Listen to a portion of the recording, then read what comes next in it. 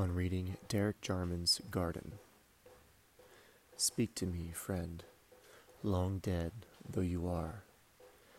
Tell me of home there by the sea, of how salt killed the kale, but spared the dog rose.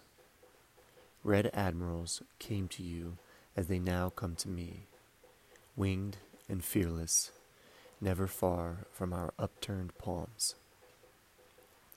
We suffer a fever, some say, of tragic proportions. Our sin is the folly of Sappho, the grief of Alexander.